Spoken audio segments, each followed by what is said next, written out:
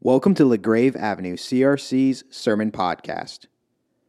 We try to understand the heart of the church and measure ourselves against the 5 devotions of the church: the teaching of the apostles, fellowship, breaking of bread, prayer, and outreach.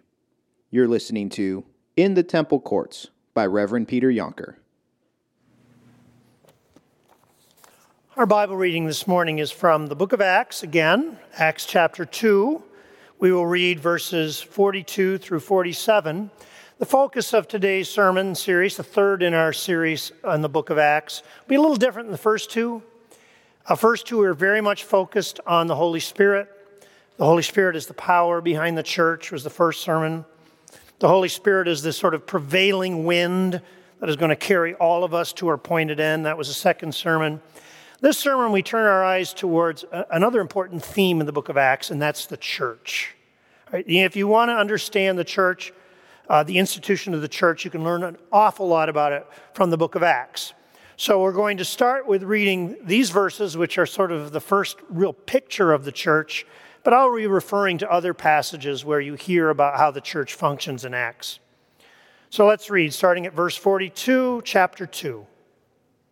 They, that is, the early church people, devoted themselves to the apostles' teaching, and to fellowship, and to the breaking of bread, and to prayer.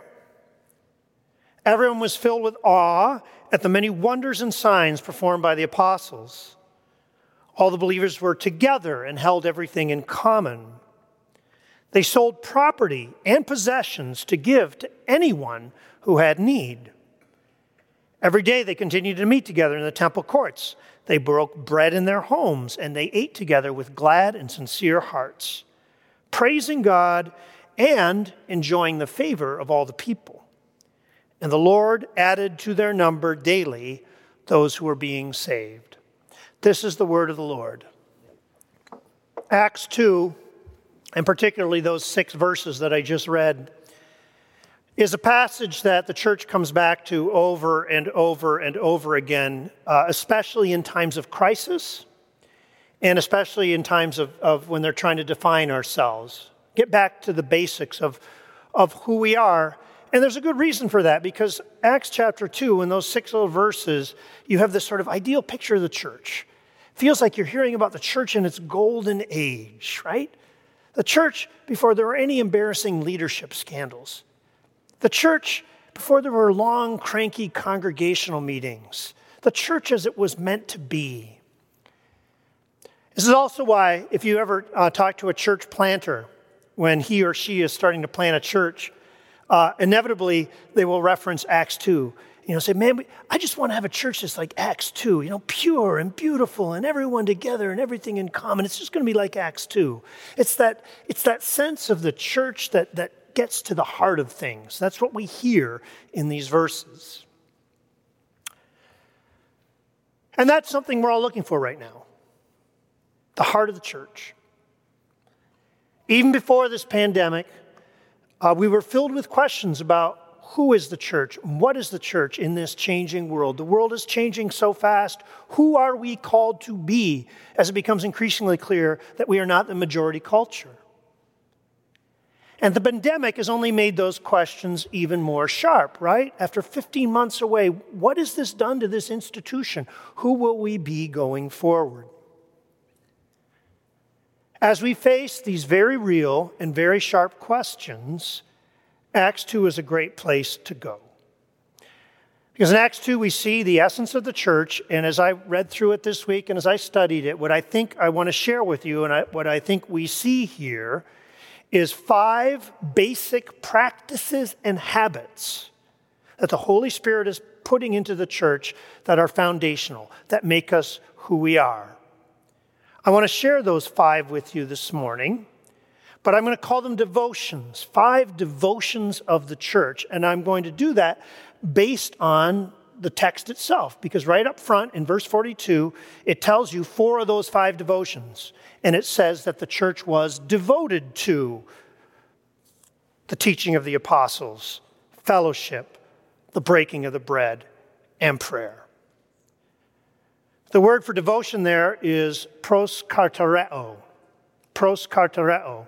That is a strong word. Proskartereto means to move towards something with deep intention. So when you're devoted to something in the proskartereto sense, it's not a hobby, it's not a pastime, it's a passion. It's something that fills your imagination. It's something that fills your daydreams. It's something that you strongly intend and that you think about all the time. So these are 5 things that were constantly in the heads and the hearts and the hands of church people in the early church. So let's look at each of these 5, both so that we can understand the heart of the church and maybe measure ourselves, evaluate our community against these 5 basic devotions. Devotion number 1, right up front in verse 42, the church devoted itself to the teaching of the apostles. Right from the beginning, the Christian church was deeply interested in education. When the Holy Spirit was in the Christian church, it made church members deeply curious about the things of God. Right from the beginning, the study of theology was important to the Christian church. The church was never anti-intellectual. That study was right up front. And notice what the first item on the curriculum was for that study. The teaching of the apostles. The church devoted itself to the teaching of the apostles. So not just any old knowledge, specifically the apostles' teaching. Now, why were the teachings from the apostles so important? Not because the apostles were the smartest guys in the room. If you read the Gospels, it's pretty clear that they were not the smartest guys in the room. The reason the apostles' teaching was so important was because they'd been with Jesus. When Jesus was with those 12, now 11 men, he taught them many things. You read about that in the gospel. So they sat at his feet. They learned from him. And now, what are the apostles doing? They're taking what they learned from Jesus and passing it on to the new Christians. You have this treasury of Jesus stuff. It's sort of like an early catechism, the Jesus catechism, that they're passing on to the next generation. And if you read the book of Acts, you actually have a pretty good idea what might have been in the Jesus catechism. We can have an idea of what the apostles' teaching might be about because throughout the book of Acts, you hear public examples where the apostles teach. Peter and Paul and Stephen get up in front of a lot of people and they talk about who Jesus is and they share the gospel. We see what that teaching is. What's in that teaching? Well, pretty consistently, that Jesus is the Son of God and the Messiah, that he was sent by the Father, and that in the Old Testament that was always planned, that people are saved through the death and resurrection of Jesus, and that Jesus will return to judge the living and the dead. Now, if you're listening to those things, can you hear the Apostles' Creed in that list that I just made? Right? It sounds pretty close to the creed that we just read a little earlier in the service. And of course, the Apostles' Creed wasn't written until a long time later, but you have this sense that even the creed sort of developed out of this reverence for this body of teaching that went from Jesus to the apostles, to the next generation, to the next generation. This central received tradition, call it orthodoxy if you want, to which people devoted themselves. Here is what the people didn't do when they learned the things of God. They would never have dreamed of just taking their Bible, going into a room, and figuring out God and Jesus for themselves. They never thought that a person all by themselves, just with their Bible and common sense, was enough to figure the things of God. Now, of course, individual Bible study is really important. It is necessary, but it is not sufficient. Your individual Bible study is not the start of your journey. Your individual Bible study takes place with reference to this received tradition of the apostles' teaching. That's why when people come up and make profession of faith, one of the things that you always promise to do, right, is to abide by the teaching of the church. That's our attempt as a church to keep ourselves oriented around the apostles' teaching, this received knowledge that has been passed down from generation to generation. There's a modern tendency these days to say, I don't need any creed, or I don't need anybody else to tell me who Jesus is. I got my Bible, I got my common sense, I can sit down, I can read it, and I'm not going to listen to anyone else.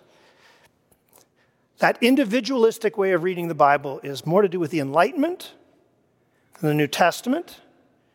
It's more Thomas Paine than Simon Peter. We are people of deep curiosity about the things of God, and we center ourselves around this received teaching. How are we doing with that? Does theological, biblical curiosity live in our congregation? Well, let me ask you, if I stopped you in the narthex afterwards and gave you a quiz, could you name a psalm that points to Jesus? They're referenced multiple times in Acts. Could you name it? A psalm that points to Jesus? Do you know why Genesis 12, verses 1 through 4, the calling of Abraham, is one of the most important texts in Scripture in terms of redemptive history? And could you explain why it is centrally important? It's pretty basic, pretty fundamental. If a 13-year-old came up to you and said to you, why does it matter that we worship a Trinitarian God instead of like just a straight monotheism? Why was that important? Could you give an answer to that 13-year-old explaining why the Trinity matters? And if you can't do these things, I mean, it doesn't mean you're out of the church, are you at least curious about them? So the early church devoted itself to the teaching of the apostles. Second, they devoted themselves to fellowship. That's the second thing on the verse 42 list. Fellowship, the Greek word here is koinonia. And that's a word that you know. It's translated as fellowship, but it's not just sort of thin fellowship. Koinonia is thick fellowship. It's fellowship of sacrifice and intention again.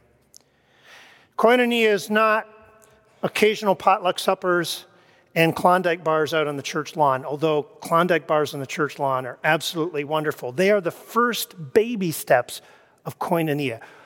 Complete koinonia, complete fellowship in the New Testament sense, goes far deeper. It involves sacrifice and commitment. If you want to think of a picture of koinonia, think of some of the rules that monastic communities developed. You know that when monks formed communities, what did they do? They wrote a rule. And there were pages and pages of things that they committed to do and things that they committed not to do and practices that they would adopt together. That formed strong community, intention, sacrifice. That's koinonia. And we get a sense in the text of how committed this community was to that kind of fellowship in the things that they do. They meet together every single day in the temple courts. They're together every single day. They're that committed to the fellowship. And they dine at night at each other's houses with glad and sincere hearts. Okay, so lots of Sunday dinners and backyard barbecues together. And you also get a sense of their commitment with the money they commit. And this is true throughout Acts. You hear this over and over again. If anyone has a need, they are willing to sell possessions so that everyone's needs will be met. Deep, intentional commitment to the community. Of all the 5 devotions, all these 5 practices that I'm going to talk about with you today, this is the one that I'm most concerned about, that we as a staff and as a council are most concerned about going forward for LaGrave and for the Christian church everywhere. Used to be, for me growing up, that the church was the absolute center of your life, right? And I know that's true for many of you. Church absolutely formed you. It was the central place of your entire life, that your family orbited around it. And for some of you, that's still true, but for many of us, and this is increasingly so, the church is more and more peripheral to people's lives. The church is like a spiritual snack bar. Right? When you're feeling a little peckish, when you feel like you need something, you come. Otherwise, I'm fine. And the spiritual snack bar, we cater. I mean, if you got a wedding or a funeral, we're here for you. But that sense of the church as the central community, that's waning. I don't know I name it because it's happening, and we try to go in the other direction, but that's simply the trend things are going. And it's not the vision of the New Testament. It's not the vision of what we have for this community. We have work to do, and it has to be intentional. Many of you feel, pretty well connected here. My guess is that if you do, it's probably because you have other prior connections. You went to high school or college with people in the pews. You grew up with the people in the pews. Your family members go here. Maybe you work with some other people at LaGrave. And that is the driver of what connects you. I know from talking to people who come to this church who don't have any of those things, no work, no prior education, no family connections, I know that it is hard for them to break into the community. Often they want to be part of the community and they struggle to get in. They experience those prior connections as barriers.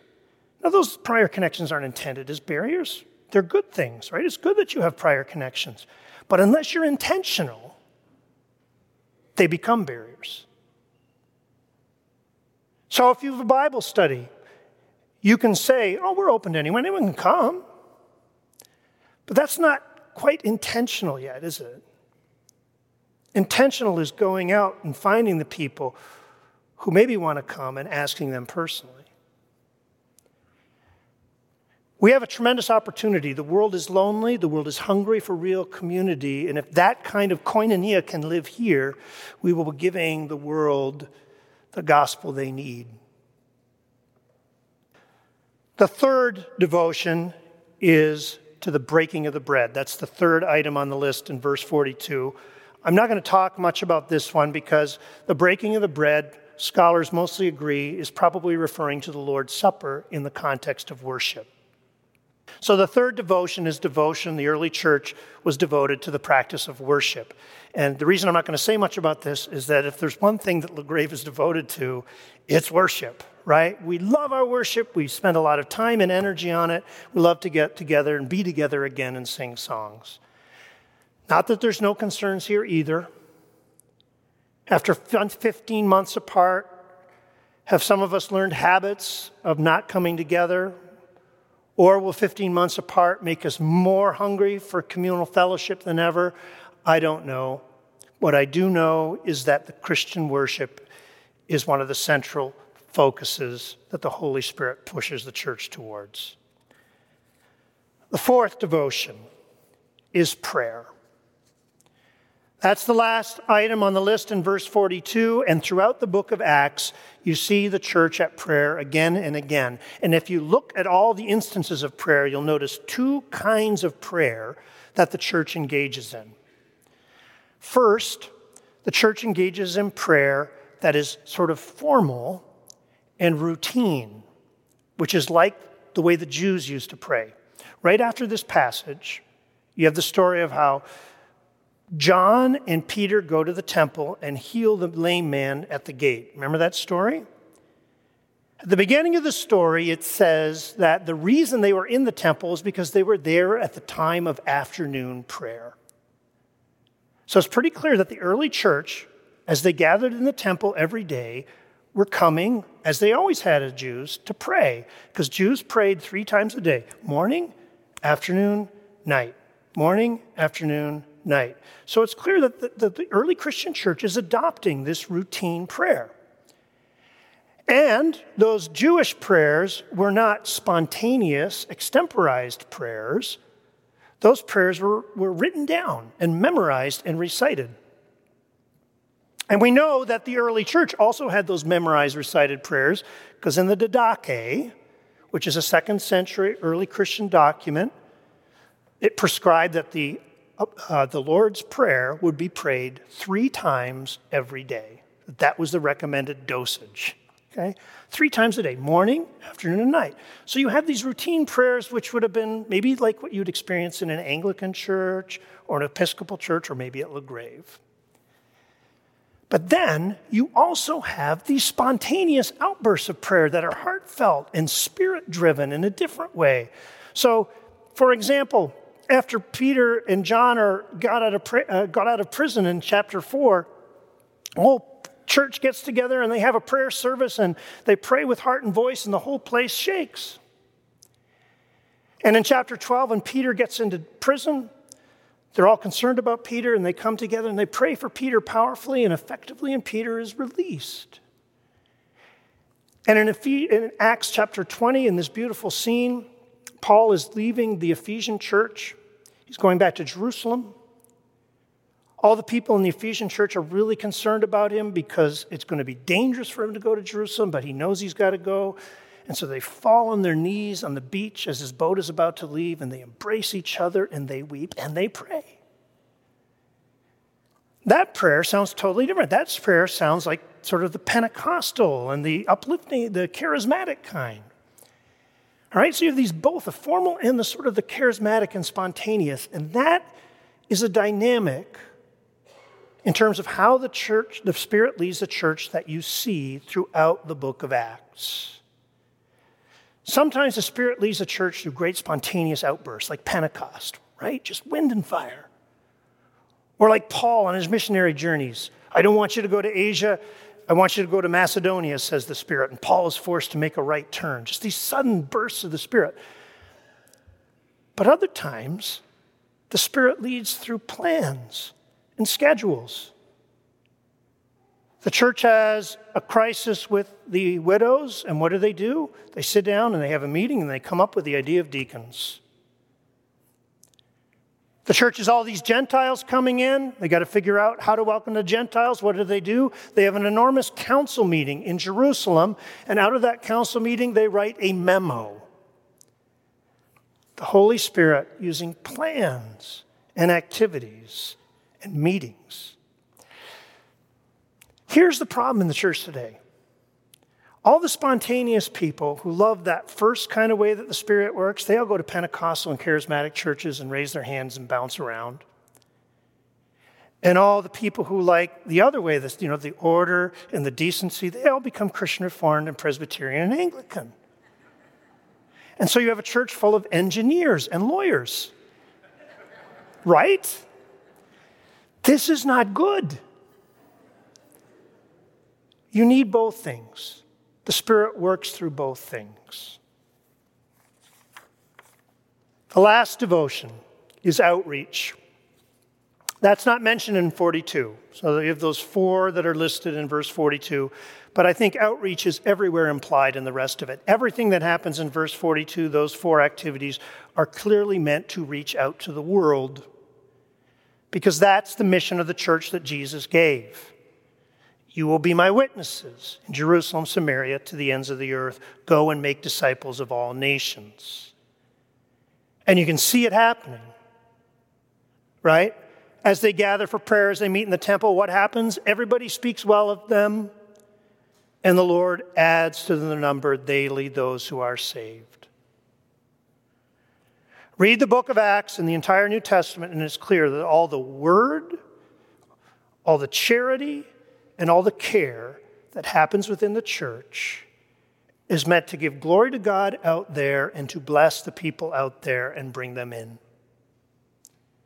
As we meet in the modern church, all the words, all the care, and all the charity is not just for us, it's for the blessing of our neighbors to give glory to God and to bring them in. Those are the 5 devotions of the church. As a way to help you remember them, I want to remind you that 5 years ago in the fall, we preached a sermon series on the basis of the church. We didn't use Acts 2 at that time, but we came up with an acronym that would help you remember the essentials of what it means to be a church person. Those of you who were here 5 years ago, do you remember this device that was meant to help you remember? My guess is no. The acronym was POWER. Remember that? POWER. And it's a little bit of unusual. It's not the greatest word, but it works. P, prayer. O, outreach. W, worship. E, education. R, relationship, fellowship. All 5 of the same things that we just talked about right now. So remember that acronym, and you can remember these 5 foundational things. But don't worry if you forget the acronym. The power for the church does not come in your ability to remember or in my ability to proclaim. It comes from the power of the Holy Spirit, from the grace and sacrifice of our Lord Jesus Christ, and from the promises of God that do not change. So by all means, devote yourself to these things, but take refuge in Jesus Christ your Lord. Amen. Let's pray. Lord Jesus, we love your church. It's a complicated relationship. You know, Lord, all the ways in which we struggle and all the ways in which we disagree. But Lord, we are yours. And at the center, there's this beautiful thing that you've kept going for 2,000 years, and it's rooted in your Son and powered by your Spirit. Lord, as we return back from this pandemic and start to re-engage, send your Spirit upon us and make us devoted to your things. In Christ's name, amen. Thank you for listening to the Grave Avenue CRC's Sermon Podcast.